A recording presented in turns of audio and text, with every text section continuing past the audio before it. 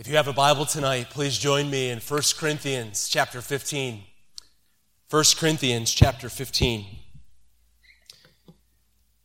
When my dad invited me to come and preach in these opening meetings, he put an asterisk on the invitation and he said, "Son, I hope to be there." And so, Dad, I'm thrilled that you're here tonight and that the Lord is preserving your life and your ministry here at Maranatha. I'm at Lakewood. Thrilling to open the Word of God tonight. It's going to be an unusual kind of sermon from 1 Corinthians chapter 15. I want to preach a sermon that I think every true Christian should be able to agree with. In other words, tonight we're going to consider a fundamental of the Christian faith, the resurrection of Jesus Christ from the dead. When a loved one passes away, or when your own life is about to end, what truth are you going to cling to? Jesus Christ is risen from the dead. When your own faith is shaken and you wonder if this Christianity thing is even true, what can restore your confidence? Jesus Christ is risen from the dead. When your fight with sin is so long and it seems you've lost more than you've won, where can you find the hope to continue fighting? Jesus Christ is risen from the dead. When the present is bleak and overwhelming and the future promises of God just seem so unlikely to be fulfilled, where can you find your hope restored? Jesus Christ is risen from the dead. You see, our entire faith is built upon the truth that there is a tomb over in Jerusalem that once belonged to our Savior, and that tomb is empty. And yet, even as I proclaim these things to people that treasure this truth as I do, I recognize that there are many people that do not believe in Christ or in His resurrection. And because of the rampant unbelief that surrounds us all every day, and because we live in a time of deconstruction when so many are leaving Christianity, as it were, I want to do something unusual tonight. I want to invite you to explore with me a world in which Christ is not risen from the dead. I want to invite you to explore a world in which there is no resurrection at all. And I believe there's a biblical basis for considering such an imaginary world together, because on several occasions in Scripture, the writers will lay out these hypothetical situations for the sake of argument. There's a hypothetical in Hebrews 6. There's another famous one in Romans chapter 9. And it seems that Paul lays out a hypothetical sort of situation about the resurrection in 1 Corinthians 15 when he says, "But if there is no resurrection from the dead," and he invites us to consider the implications of such a world. Many in our day are trying to live in a world without resurrection. And so I want to spend a few minutes this evening exploring that world together. We will get to 1 Corinthians 15, but I want to invite you to consider this alternative version of reality, a world with no resurrection. A video featured by the Richard Dawkins Foundation for Science and Reason was trying to explain what we should all think about death. If you recognize the name Dawkins, it's because he's the most famous and widely published atheist alive today. And in this video on his website, the narrator, Stephen Fry, he says these words.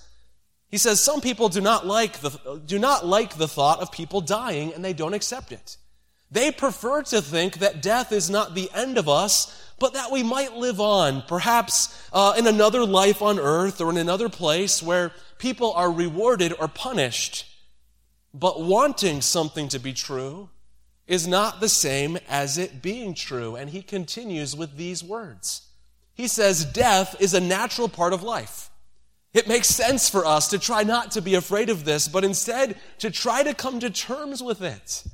When we do die, we will live on in the work we've done and in the memories of other people whose lives we have been a part of. Our bodies will break up and become part of the cycle of nature. The atoms that form us will now go on to form other things like trees and birds and flowers and butterflies. And so the only sense in which we live on, according to the atheists, is in the memories of those who loved us. Or in at the atomic level, in which our particles are recycled to form other delightful things like birds and trees. And so these authors say it makes sense for us to try to come to terms with this world of no resurrection. Well, friends, that's easier said than done. You see, this world of no resurrection is not particularly comforting during times of loss. A story is told about a mother that had bought into this humanistic view, this materialistic view, and she was given the horrible task of helping her own 7-year-old son process the death of his 3-year-old cousin. Not believing in God, a resurrection, or heaven, she said something like this: "Your cousin has gone back to the earth, from which we all come.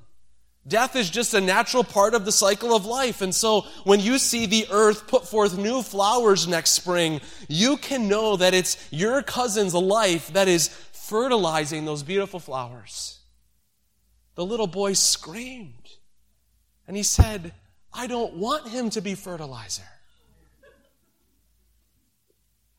I'm just going to go ahead and move these.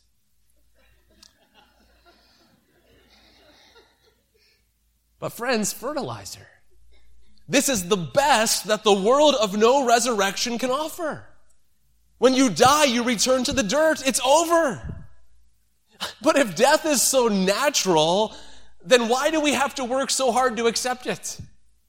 Why, when people try to live in this world of no resurrection, not only is their outlook hopeless, but believing that death is somehow a good thing, this seems to cut against everything that we naturally and innately know to be true. You see, the explanation from the mother to her son, it didn't only seem sad to the boy, it seemed wrong to him. And yet the materialistic world of no resurrection is built upon the belief that death is not an enemy. In fact, the very ones who promote a world of no resurrection, because that would require belief in the miraculous, these are the same ones promoting a world that came about as a result of a different sort of miracle. They don't call it a miracle. They falsely call it science. But they believe in the miracle of macroevolution as an explanation for human origins. And yet within their miraculous world, a world with no resurrection, death is not a human enemy, but death is a good thing. Death is even a friend. Consider Charles Darwin, the father of evolution. He wrote these words about death in his Origin of the Species. These are Darwin's words.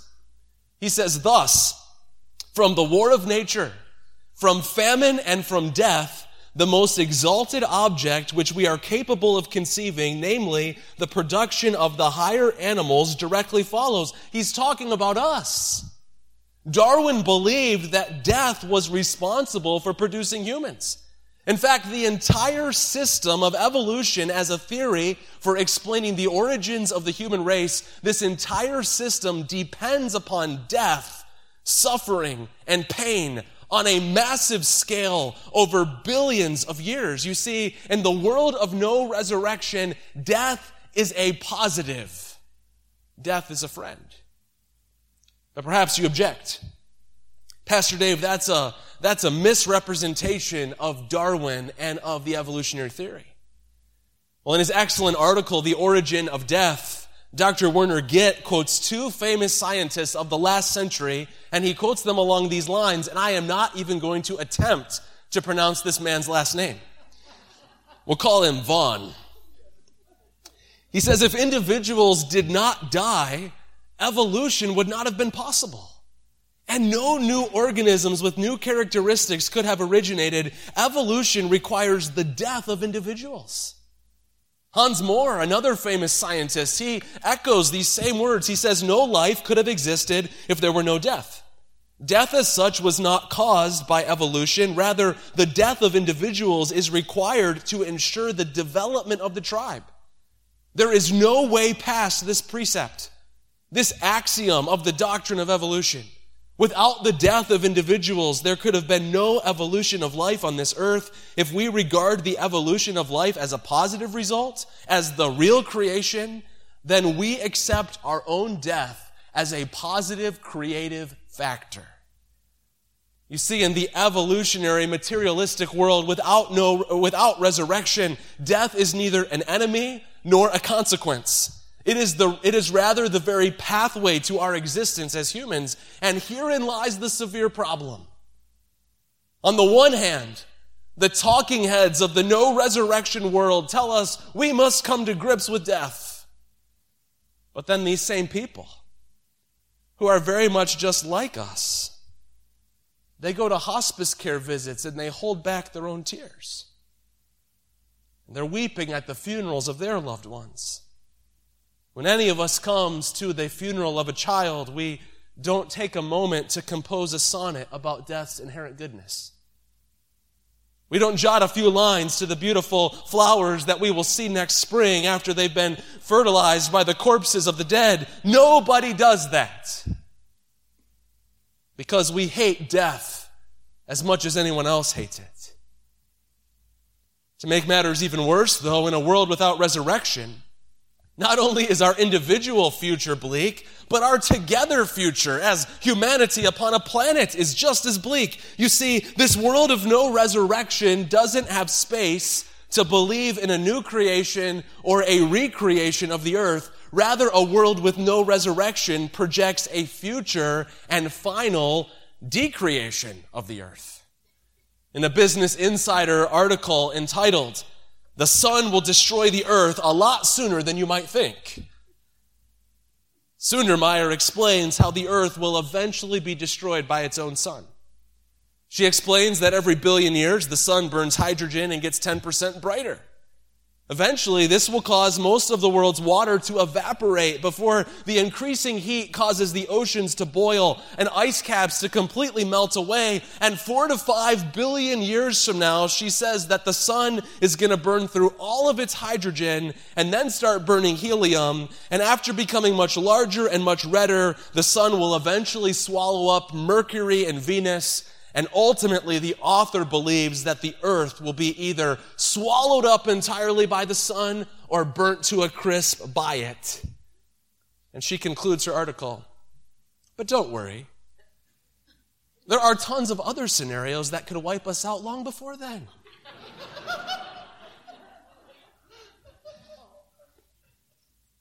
Friends,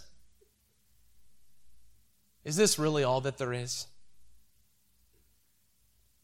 Now, I agree wholeheartedly with the atheists on this point, that wanting something to be true is not the same as it actually being true. But is it really true that we're nothing more than a conglomeration of atoms? Is it true that we should learn to accept death as just a part of life? Is it true that when we die, our bodies go to the dirt and everything ends? Oh, but Pastor Dave, that's a straw man for the world of no resurrection. The atheists that believe in this, or even the non-atheists that believe in this, they don't really believe that life is meaningless. Is what I'm saying a straw man? It is not. Worldview tycoon Richard DeWitt says this: evolutionary theory require us to give up the long-held view that humans are special. We have to accept that we are a result of a natural, not supernatural process, and that rather than being the apex of life, we are instead one type of organism among roughly 10 million currently existing species, all from an evolutionary perspective on an equal footing. Alex Rosenberg, scientist, novelist, philosopher who teaches across multiple disciplines at Duke University, in his book, The Philosophy of Science, he argues that Darwin proved that purpose to life and design for living creatures are mere illusions in the natural world. Therefore, he denies that life has any objective meaning or that our individual lives have any specific purpose. He freely admits this in his writing. He does not conceal it. He and his writing partner, McIntyre, they say, "We may go on to infer that there is no meaning nor any real intelligibility to be found in the universe, or at least none put into it by anyone but us. And as more and more people think this way, and as more and more people try to live their lives in this no-resurrection world where death is a friend and life has no meaning and humans are not special, should we really be shocked to see people helping their grandparents end their lives? Should we really be shocked at the proliferation of abortion because, after all, this is just a clump of cells? Should we really be shocked to see people living their lives without hope and without meaning and without a sense of value or without direction? Are we really shocked by the spiking suicide rates? Are we really shocked by the opioid crisis and alcoholism that has become so commonplace? We shouldn't be shocked because we've told people that their future is fertilizer. We've told people that their life has no meaning. We've told people that our life has no meaning and it may just get ended when the sun explodes and consumes us all. Oh, friends, that is the most viable alternative to Christianity in the world today. And people need to hear about the true world. The true world, the world of resurrection. The world in which Jesus has conquered death. And I want to tell you more about this world tonight. You see, in this true world, the world of the resurrection, humans are the special creation of God. We are stamped with His very image. We are invested with incredible value. And in this true world, death was not required as a tool to bring about our existence. Rather, God created us out of His overflowing heart of love and by His own glory and for His own glory. Instead of being a friend or a necessary good, death, according to the world of resurrection, death is a consequence of sin, and it is an enemy that must be defeated. In fact, Scripture tells us exactly this in Romans chapter 5. It's a consequence of sin. Wherefore, as by one man sin entered into the world, and death by sin, and so death passed upon all men, for all have sinned. Death is a consequence of sin. Death is also an enemy, Scripture says. The last enemy that shall be destroyed is death. And since all of us deserve to die because of our sin, Jesus came to deal with our problems of both sin and death.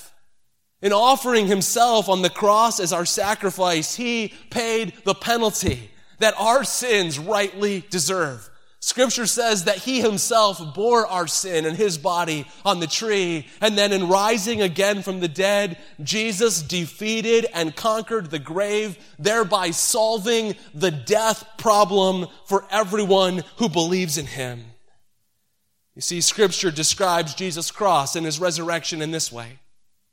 They both solve the sin problem and the death problem for all who trust in Him. And I lost my slides in the back, men. Romans chapter 4, verse 25 tells us that Jesus was delivered for our offenses, and He was raised for our justification. Hebrews chapter 2, verses 14 and 15 say, "For as much then as the children are partakers of flesh and blood, He also Himself likewise took part of the same, so that through death He might destroy him who had the power of death," that is the devil, "and deliver them who through fear of death were all their lifetime subject to bondage." And again we read in 1 Corinthians chapter 15, verse 22, "For as in Adam all die, even so in Christ shall all be made alive." So I wonder, friends in Christ, are you familiar with this rather common item? It's called a linchpin. It's a simple piece of hardware. It's a pin that passes through the end of an axle. It's designed to keep a wheel in place. And I'll never forget riding my old lawn boy lawnmower that I inherited with the first house I ever bought. And I'm riding in my front yard, and all of a sudden I look over, and there's the front wheel of my tractor rolling away into the road where I live. And next thing I know, the front end of my tractor is down like this. A linchpin. It holds the wheel in place. Friends, when it comes to the Christian faith, the resurrection of Jesus Christ is the linchpin. Without the resurrection, the wheels come off, the whole thing falls apart, and what is left is an unsalvageable wreck. And yet in the great resurrection chapter of the New Testament, after proclaiming the gospel, as Christ died for our sins according to the scriptures, and he was buried and he was raised again the third day according to the scriptures, right after Paul proclaimed those words as absolute fact, he willingly stepped back and he explored a world in which there was no resurrection. He wanted to examine the ramifications of there being no resurrection in general and no resurrection of Christ in particular. Well, what would this world look like relative to Christians? Well, 1 Corinthians chapter 15, verses 12 through 19 answers that question. Now, if Christ be preached that he rose from the dead, how say some among you that there is no resurrection of the dead? But if there be no resurrection of the dead, then is Christ not risen? And if Christ be not risen, then is our preaching vain, and your faith is also vain. Yea, and we are found false witnesses of God, because we have testified of God that he raised up Christ, whom he raised not up, if so be that the dead rise not. For if the dead rise not, then is Christ not raised. And if Christ be not raised, your faith is in vain, ye are yet in your sins. Then they also which are fallen asleep in Christ are perished. If in this life only we have hope in Christ, we are of all men most miserable. So what are the implications then, friends?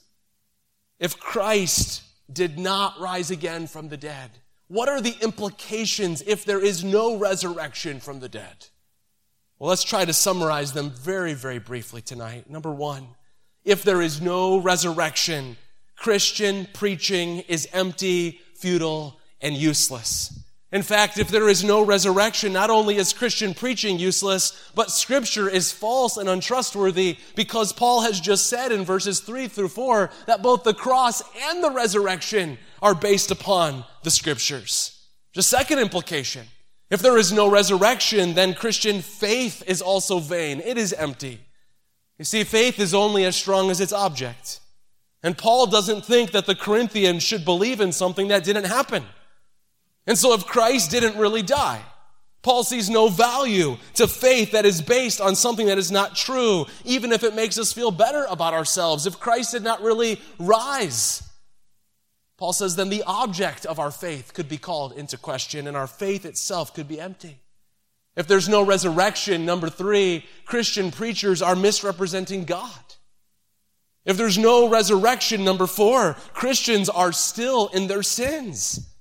We already noted that it wasn't only the death of Christ that brings our forgiveness of sins, but if he didn't rise again, then his sacrifice for our sins was empty, and it was not acceptable to God. You see, a Savior that didn't rise cannot save. A dead Savior cannot save us from sin, and that's why Paul says elsewhere that Jesus was delivered up for our trespasses and raised for our justification. That is, Jesus was raised in order to secure our right standing before God in the courtroom of heaven. If there is no resurrection, then Christian death is final. Those who have already died but believing in Christ, these people are gone. They are lost forever. They're never going to receive another body in the future. They've returned to dust. Their story is over. If there's no resurrection, then Christians should be pitied. And Paul says they should be pitied more than anyone else. You see, Paul doesn't believe that if the resurrection isn't true, that at least we can gain some inspiration from the thought of a new beginning. No. If Christ is not actually alive, Paul has completely wasted his life. If Christ isn't risen from the dead, then why have we embraced suffering and shame on account of him? Why have we entrusted our souls to him, battled against our sinful desires, sacrificially labored for the spread of the gospel, borne the scorn and rebuke of a fallen world, lost relationships that were near to us because we have been hated by all people for the sake of Christ? If we believe that our Savior is risen and he's really not, then the whole world should have pity on us because this grand joke is on us. And so, in rolling out this hypothetical scenario, is Paul saying that there is a possibility that there is no resurrection and that Christ specifically did not rise? Is it possible that we are, in fact, duped, every one of us here at Maranatha Baptist University, and that we are living our life in the wrong world? Is the world without the resurrection really the true world? You see, just because the world of the resurrection is a better and more appealing world doesn't make it the actual world. Paul answers this question emphatically in verse 20. But now, or we could translate it, but in fact. But in fact, Christ is risen from the dead, and he has become the first fruits of them that slept. You see, Paul moves from the hypothetical back to reality, and he says, fact is, Christ is risen. He's recounting reality. He's giving us history. He's telling us what actually happened. But maybe you're thinking tonight, Dave, I want to believe this is true. Emotionally, I want to believe this is true. But give me some reasons to believe, please. I believe, help my unbelief. Well, Paul gives us reasons. Look at the reasons Paul gives in verses 3 through 9. They may not be the sorts of reasons you're demanding or the sorts of reasons you would expect, but Paul gives reasons for the resurrection. He says, "For I delivered unto you first of all that which I also received, how that Christ died for our sins according to the Scriptures, and that he was buried, and that he rose again the third day according to the Scriptures, and that he was seen of Cephas, Peter, then of the 12. After that, he was seen of above 500 brethren at once, of whom the greater part remain unto the present, but some are fallen asleep. After that, he was seen of James, then of all the apostles, and last of all, he was seen of me also, as of one born out of due time, for I am the least of the apostles, that am not meet or worthy to be called an apostle, because I persecuted the church of God." So you want reasons to believe in the resurrection. Paul has given us reasons. But I think sometimes when people say that they want reasons to believe in the resurrection, what they're asking for is like scientific proof. You're seeking like a geometric proof, some sort of syllogistic reasoning. You want some sort of maximal evidence. But one author cautions. He says this: there would be no way to empirically prove that a miracle has occurred, since a scientist would have to assume, no matter what, that no natural cause has been discovered yet. If there actually had truly been a supernatural miracle, modern science could not possibly discern it. You see, you can't prove a miracle in a laboratory. And so if you're looking for those sorts of reasons, you're not going to find them in God's world, and you're not going to find them in the Scripture either. However, this does not mean that no reasons exist for believing in the resurrection. In the verses that I've just read, Paul gives us many reasons to believe in the resurrection of Christ, and he hints at several other reasons as well. And so I want to invite you to see some of those. First reason that Paul gives us is the empty tomb. Notice how Paul reiterates and presents as a matter of historical fact that Jesus Christ rose again on the third day. And each of the gospel accounts present Jesus' tomb as empty. This is a key point. Consider John chapter 20, verses 1 and 2.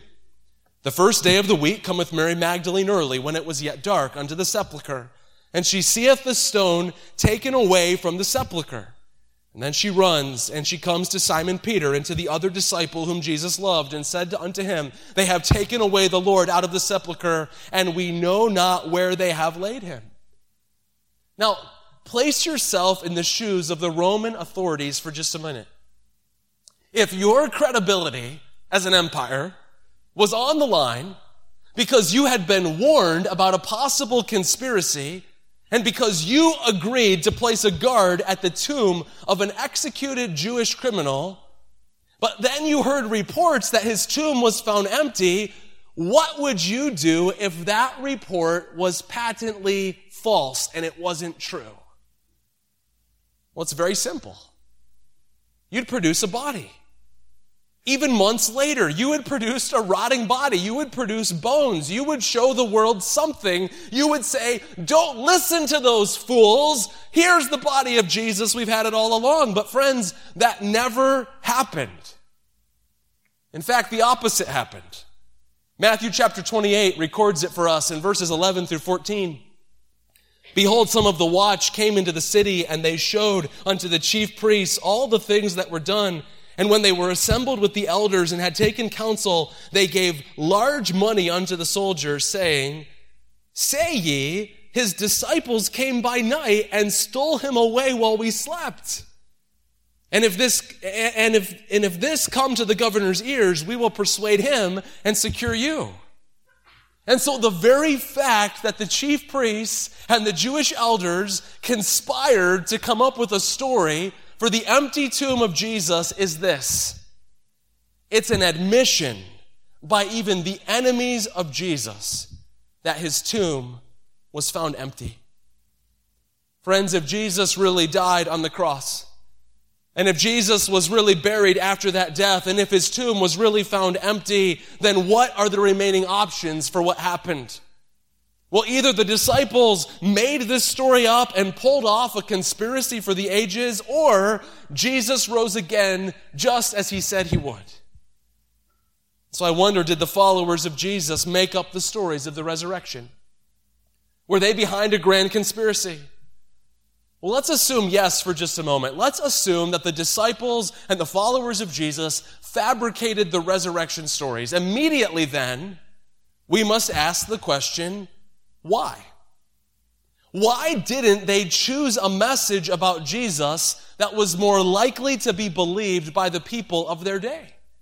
You see, in those days, the Greek philosophers didn't at all believe in the concept of the resurrection. In fact, if you'll remember in Acts 17, what did they call Paul when he preached the resurrection? They called him a babbler. Think crazy uncle. They mocked him when he preached about the resurrection from the dead. The Jewish sect, as you know, the Sadducees, they rejected the resurrection categorically, while the more conservative Jews limited the idea of resurrection exclusively to a future era, not something that could invade the present. And so the idea for a fabricated story about the resurrection of Jesus, it certainly didn't come from one of the disciples' focus groups or strategy meetings for the establishment of a new cult or a new religion, because it wouldn't have been likely to be received. Along with that, if they were trying to start a new religion during this particular time, why do the Gospels record women as the first witnesses to the empty tomb? You see, the testimony of a woman was not respected as it is in our culture today. In fact, the historian Josephus gives us an example of their sexism and their prejudice. Josephus writes this, "Let not the testimony of women be admitted on account of the levity and boldness of their sex." Let's just side note, Josephus would have been canceled in our culture. But that was the world in which they lived. And so if the disciples were trying to establish a new religion, would they not have arranged for highly educated and widely respected men to be the first witnesses to the empty tomb? Listen to this man who's widely respected in our culture. And so the way that the scriptures themselves depict the resurrection, this demonstrates decisively that the story didn't emerge from a conspiracy meeting for the establishment of a new religion. Rather, the story is presented with all of its seeming weaknesses, even presenting its main characters negatively sometimes because it's not fabricated, it's true. And so there's this matter of the empty tomb. That's the first reason that Paul gives us. But there's a second reason. There's fulfilled prophecy. Again, back in 1 Corinthians chapter 15. Paul claims that all of this happened according to the scriptures. That is, it was in fulfillment yet again of the prophecy that was laid down in the Old Testament. Specifically, I'm thinking of the most famous one in Isaiah chapter 53, written 700 years before the Lord Jesus came to this earth in human flesh. Yet it pleased the Lord to bruise him. He hath put him to grief. When you shall make his soul an offering for sin, he shall see his seed. He shall prolong his days. And the pleasure of the Lord will prosper in his hand. He shall see the travail of his soul and shall be satisfied. By his knowledge, my righteous servant will justify many. You see, Isaiah envisions a Messiah who would suffer as an offering for sin, and then having suffered for sin, he would live again. He shall prolong his days. And so there's fulfilled prophecy. There's a third reason. There's witnesses. Notice also that the tomb wasn't merely empty, but that the risen Christ was actually seen after his resurrection. This is an important development in the story, because if he were never seen after the empty tomb, we would assume that the body of Jesus just decayed somewhere else. However, if individuals claimed to have seen him, but yet the tomb wasn't actually empty, then we're dealing with one of those stories that comes out of Alabama where someone saw Elvis in a diner again. You see, it's the combination of an empty tomb plus his appearances to witnesses. It's this combination that makes for a powerful reason to believe in the resurrection. Look at the list of reasons witnesses that Paul gives in 1 Corinthians 15. The first one he lists is Peter, Cephas. He denied Jesus 3 times. Then he ended up preaching the gospel. What happened between his denial and his powerful preaching on the day of Pentecost? He saw the risen Christ.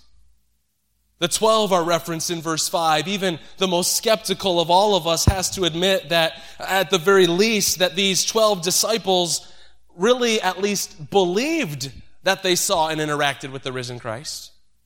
You see, these men, though, did not claim to have merely seen a vision of Jesus. They claimed to have seen Jesus himself.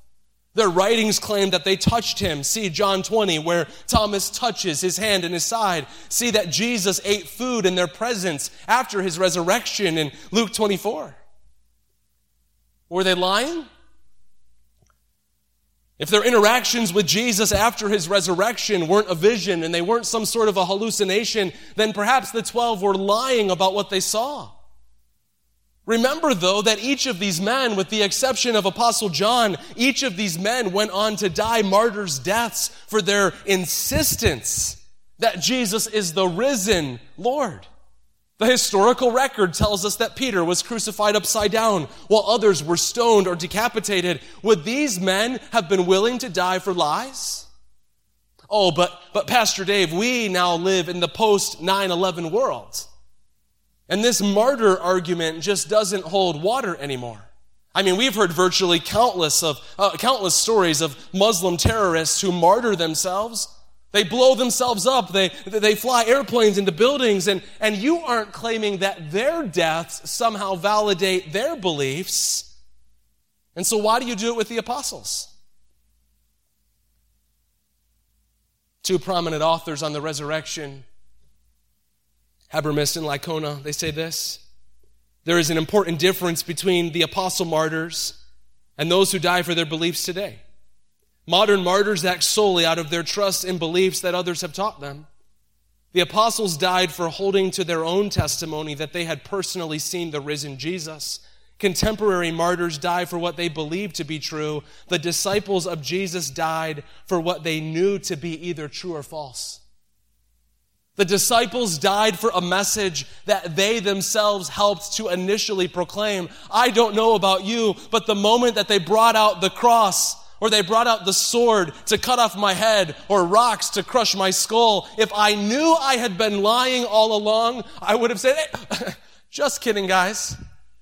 Do over. But Pascal is right when he says, I believe those witnesses that get their throats cut. Not only is there this matter of witnesses, or the 12, but there's this matter of the 500.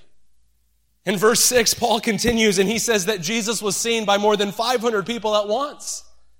And just in case we were still hung up on this whole hallucination or vision theory of this claim that people saw Jesus, well, they were hallucinating. Let's remember that hallucinations and visions are highly, one author calls them privatized events. I mean, how many times have you told someone about that crazy dream you had about a unicorn who got burnt to a crisp while playing hide and seek with his dragon friend, only to hear your friend respond, "No way, I had the same exact dream last night." You see, 500 people don't dream together. 500 people don't hallucinate together. But beyond that, notice how Paul describes these people. He says, of whom the greater part remain to the present, but some have fallen asleep. In other words, Paul is saying, most of my sources are still alive. Guys, go check out my claims. Ask them what they saw. Verify for yourselves. You see, you don't invite people to investigate your claim if you're lying and nobody can corroborate your story. James was another witness, the brother of the Lord Jesus. What's interesting about this man is that he didn't initially believe, even though Jesus was his brother. But yet after Jesus' death and resurrection, we see this same James as a leader in the church at Jerusalem. And so what happened? How did James go from skeptical brother to influential pastor and eventual martyr? It's simple, really. He also saw the risen Jesus Christ, and for him it changed everything. And the final witness is Paul, the author of the passage, verses 8 through 10. Last of all, he was seen by me also. For I am the least of the apostles, that am not meet to be called an apostle, because I persecuted the church of God. But by the grace of God I am what I am, and his grace which was bestowed upon me was not in vain. Friends, consider what happened with Paul. He hated Jesus. He was a religious terrorist that had others killed because they believed and served the Lord Jesus. And this is the man that's now saying, Jesus rose, I saw him. And so Paul and the rest of the scriptures give us many reasons to believe that Christ rose again from the dead. We're not given exhaustive reasons, we're not given scientific reasons, but we're given very good reasons to believe that the resurrection of Jesus is a historical fact. And so notice how this world of resurrection then is a world of real hope. Back to verse 20. But now is Christ risen from the dead, and he's become the first fruits of them that slept. Now, I admit this is a heavy sermon. Heavy sermon for this late at night. So let's talk about cookies for a moment. All right? Let's break things up. Come on back. Okay, let me get you back into the sermon. Let's talk about cookies for just a moment. I love them. We purposefully don't make cookies in my home very often because I don't eat cookies in servings of 1, 2, or 3. I believe they were made to be eaten in servings of 6 or 7, which of course is a problem, right? And so imagine with me this evening that you're making a huge batch of cookies. You mix up a huge batch of dough and you spoon some of the cookies out onto the sheet and you put that first sheet into the oven and it's baking. And you pull it out after the proper amount of time. And while those first cookies are still setting, you put the next sheet of cookies into the oven, and then you head back over to the counter and you have your spatula in hand and you serve yourself up one of those warm, homemade chocolate chip cookies. Can I get an amen, please? Amen. And as you sink your teeth into that cookie, to your complete and utter horror, you cannot get to the trash can fast enough. And your mind races. What happened? What went wrong? What ingredient did I forget? How did I mess up this recipe? Now, I got to break it to you. There's more bad news. At that point in the process, you might as well throw all the rest of the cookies away. I mean, based on the first taste, there's no chance that the cookies that are still in the oven, that are made out of the exact same stuff, that those cookies are going to be any better. You see, the first batch indicates something about the second batch. In fact, we could go so far as to say that the first batch guarantees something about the second batch. Now, I'm going somewhere with this. Notice that word in verse 20, first fruits. Our text says that Christ is risen from the dead and has become the first fruits of those who have fallen asleep, speaking specifically of those believers in Christ that occupy the grave. Similar to our cookie analogy, wherein the first cookie was an indicator of what the rest of the cookies would taste like. In the agricultural world of the first century, the first fruits were the crops that indicated what the rest of the crop was going to be like. The first fruits were a guarantee. Hey, more crops are coming, and it was an indicator. They're going to kind of be of the same quality as the first fruits. And so when Paul says that Christ risen is a first fruits, he's telling the believers that the resurrection of Jesus is a preview and a guarantee of the sort of resurrection that we believers will experience in our future. Since Christ is a first fruits, his resurrection is also a pledge to us, and it is a guarantee to us of a full harvest of resurrections, so that all who put their faith in Jesus Christ, they will be raised physically just as Jesus was raised, and they will not be raised to judgment, but they will be raised to everlasting life. And it's only because Christians have this hope that we can even speak of death with a euphemism like sleep. It's not because we deny that death is real. It's not because we minimize that the soul has been separated from the body. It's not that we're minimizing that death hurts so much. No, we call death sleep because it's not final. For the believer in Christ, because of Jesus' resurrection, death has been stripped of its sting. And so go back with me to the little boy at the beginning of the sermon who didn't want his cousin to be mere fertilizer. As a pastor, I've had the honor of walking with some families through tragic deaths. And in each one of those funerals, I didn't have to stand up and help people try to come to terms with death and decay. I got to stand up at each funeral and say what I say at every Christian funeral. There's a tomb over in Jerusalem that once belonged to our Savior, and it's empty. You see, for those who are in Christ, his resurrection is a pledge that God will raise up us unto eternal life as well. And so when a believer dies and his body gets planted, if you will, when our body returns to the dust and when it begins to decay, that's a temporary state, because this mortal body will one day put on an immortal body. When the Lord Jesus Christ returns, we read about this in 1 Corinthians chapter 15. So also is the resurrection of the dead. It is sown in corruption, but it is raised in incorruption. It is sown in dishonor, it is raised in glory. It is sown in weakness, it is raised in power. You see, the body of a believer isn't mere fertilizer for future flowers. According to Paul, it's more like a seed that has been sown until the return of Christ. And when he returns, he will grant glorified bodies to all who have trusted in him. So we read the end of 1 Corinthians 15. Behold, I show you a mystery. We shall not all sleep, but we shall all be changed. In a moment, in the twinkling of an eye, at the last trump, for the trumpet will sound, and the dead shall be raised incorruptible, and we shall be changed. For this corruptible body must put on an incorruptible body, and this mortal must put on immortality. So when this corruptible shall have put on incorruption, and this mortal body shall have put on immortality, then shall be brought to pass the saying that is written, death is swallowed up in victory. O death, where is thy sting? O grave, where is thy victory? The sting of death is sin, and the strength of sin is the law. But thanks be to God, which giveth us the victory through our Lord Jesus Christ. Friends, as we consider the present hour, do you understand that this world of resurrection does not have to look at a virus like COVID-19 that has claimed loved ones and church members and family members and say, well, at least it's going to thin out the herd a little bit, which is both natural and needed these days. While knowing in their hearts that can't be right. The world of the resurrection doesn't have to say of genocide, well, the human race will be stronger as a result of eliminating the weak.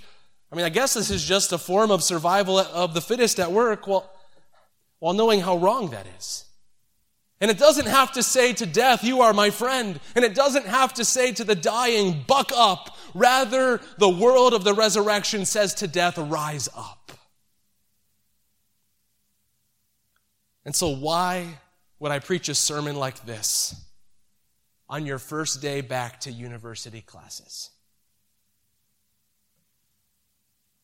Well, part of it is I got your minds fresh before you got weighed down with exams and papers. But there was another reason. I wanted you to believe, love, cling to, rest in, hope for, preach, and champion the resurrection of Jesus Christ from the grave.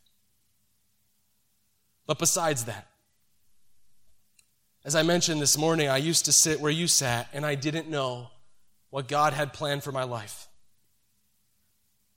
I didn't know that I would be pastoring people at 22 years old. I had no idea. I didn't know that I would get called to the hospital to comfort a dad that had accidentally run over his daughter with a pickup truck. I didn't realize that the Lord would drop me in a room with a family that lost their 19-year-old son to a car accident. I didn't know that I'd find myself sitting on a living room floor hugging kids as a family wept over the loss of their 18-year-old son who loved Jesus.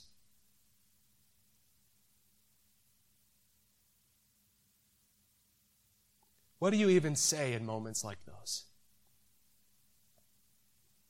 You hold them. You cry with them. And you softly tell them the only words that explode with real hope. Jesus Christ is risen from the dead. Along with that, I used to sit where you sit, and I didn't know. I didn't know then that so many of my classmates, my friends, and even partners in ministry that I would witness with on State Street, that they would eventually not just leave college, but they would eventually leave the faith as well. Some of my previous classmates are openly in same-sex relationships today. Some of my previous Maranatha classmates deny the truthfulness of the Bible. Some of my former Maranatha classmates are now professed atheists. But I want you to hear this tonight. They did not stop associating with Christianity because the resurrection is not true. And they didn't leave the faith because they found a more compelling worldview. They went out from us because they were never of us. And they left because they ended up tragically treasuring sin more than they treasured a risen Christ. They left because they heard the message again and again and again, and it never broke into their hearts. And I'm not saying that I've never faltered in my faith. And I'm not saying that I have never wondered if Christianity is really true. In fact, I have. But each time I have had doubts, after a moment or a season of wrestling, here is the truth that I cannot get away from, that I come back to time and time again, that has become more and more precious to me year over year, and that is Jesus Christ is risen from the dead. And so I leave you with this question tonight. Which world do you believe in? The world of no resurrection? Or the world in which Jesus Christ has conquered death? Let's pray.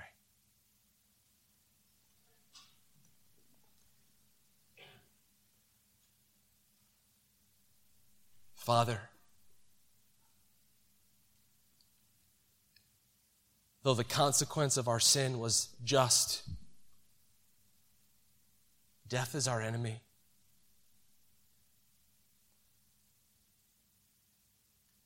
And your Son, Jesus Christ, is a glorious Savior.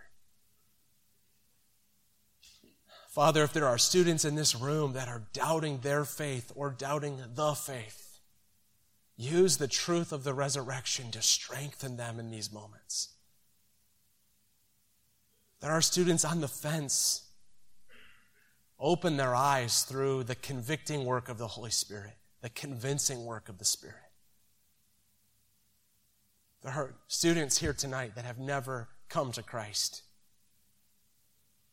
Draw them to this Savior. God, I don't know how you'll use this sermon in the hearts of your people, but please use it. Would you just keep your heads bowed for just a moment? This is not my custom, but I simply want to ask a question. Who would say, Dave, God is working in my heart tonight in some way, and I just want to make that known to you and to the Lord as we pray. Dave, God is working in my heart in some way. Is that you? Would you just slip your hand up quietly in this room? God is working in my heart in some way. There are so many hands up tonight. What I want to ask you to do, Dr. Ledgerwood is at the piano. I'm just going to ask him to play maybe 2 verses of a song. I just want to give you some time to pray. I want to give you some time to think. If there's a spiritual battle going on in your soul, and if the Spirit of God is at work, say yes to Him.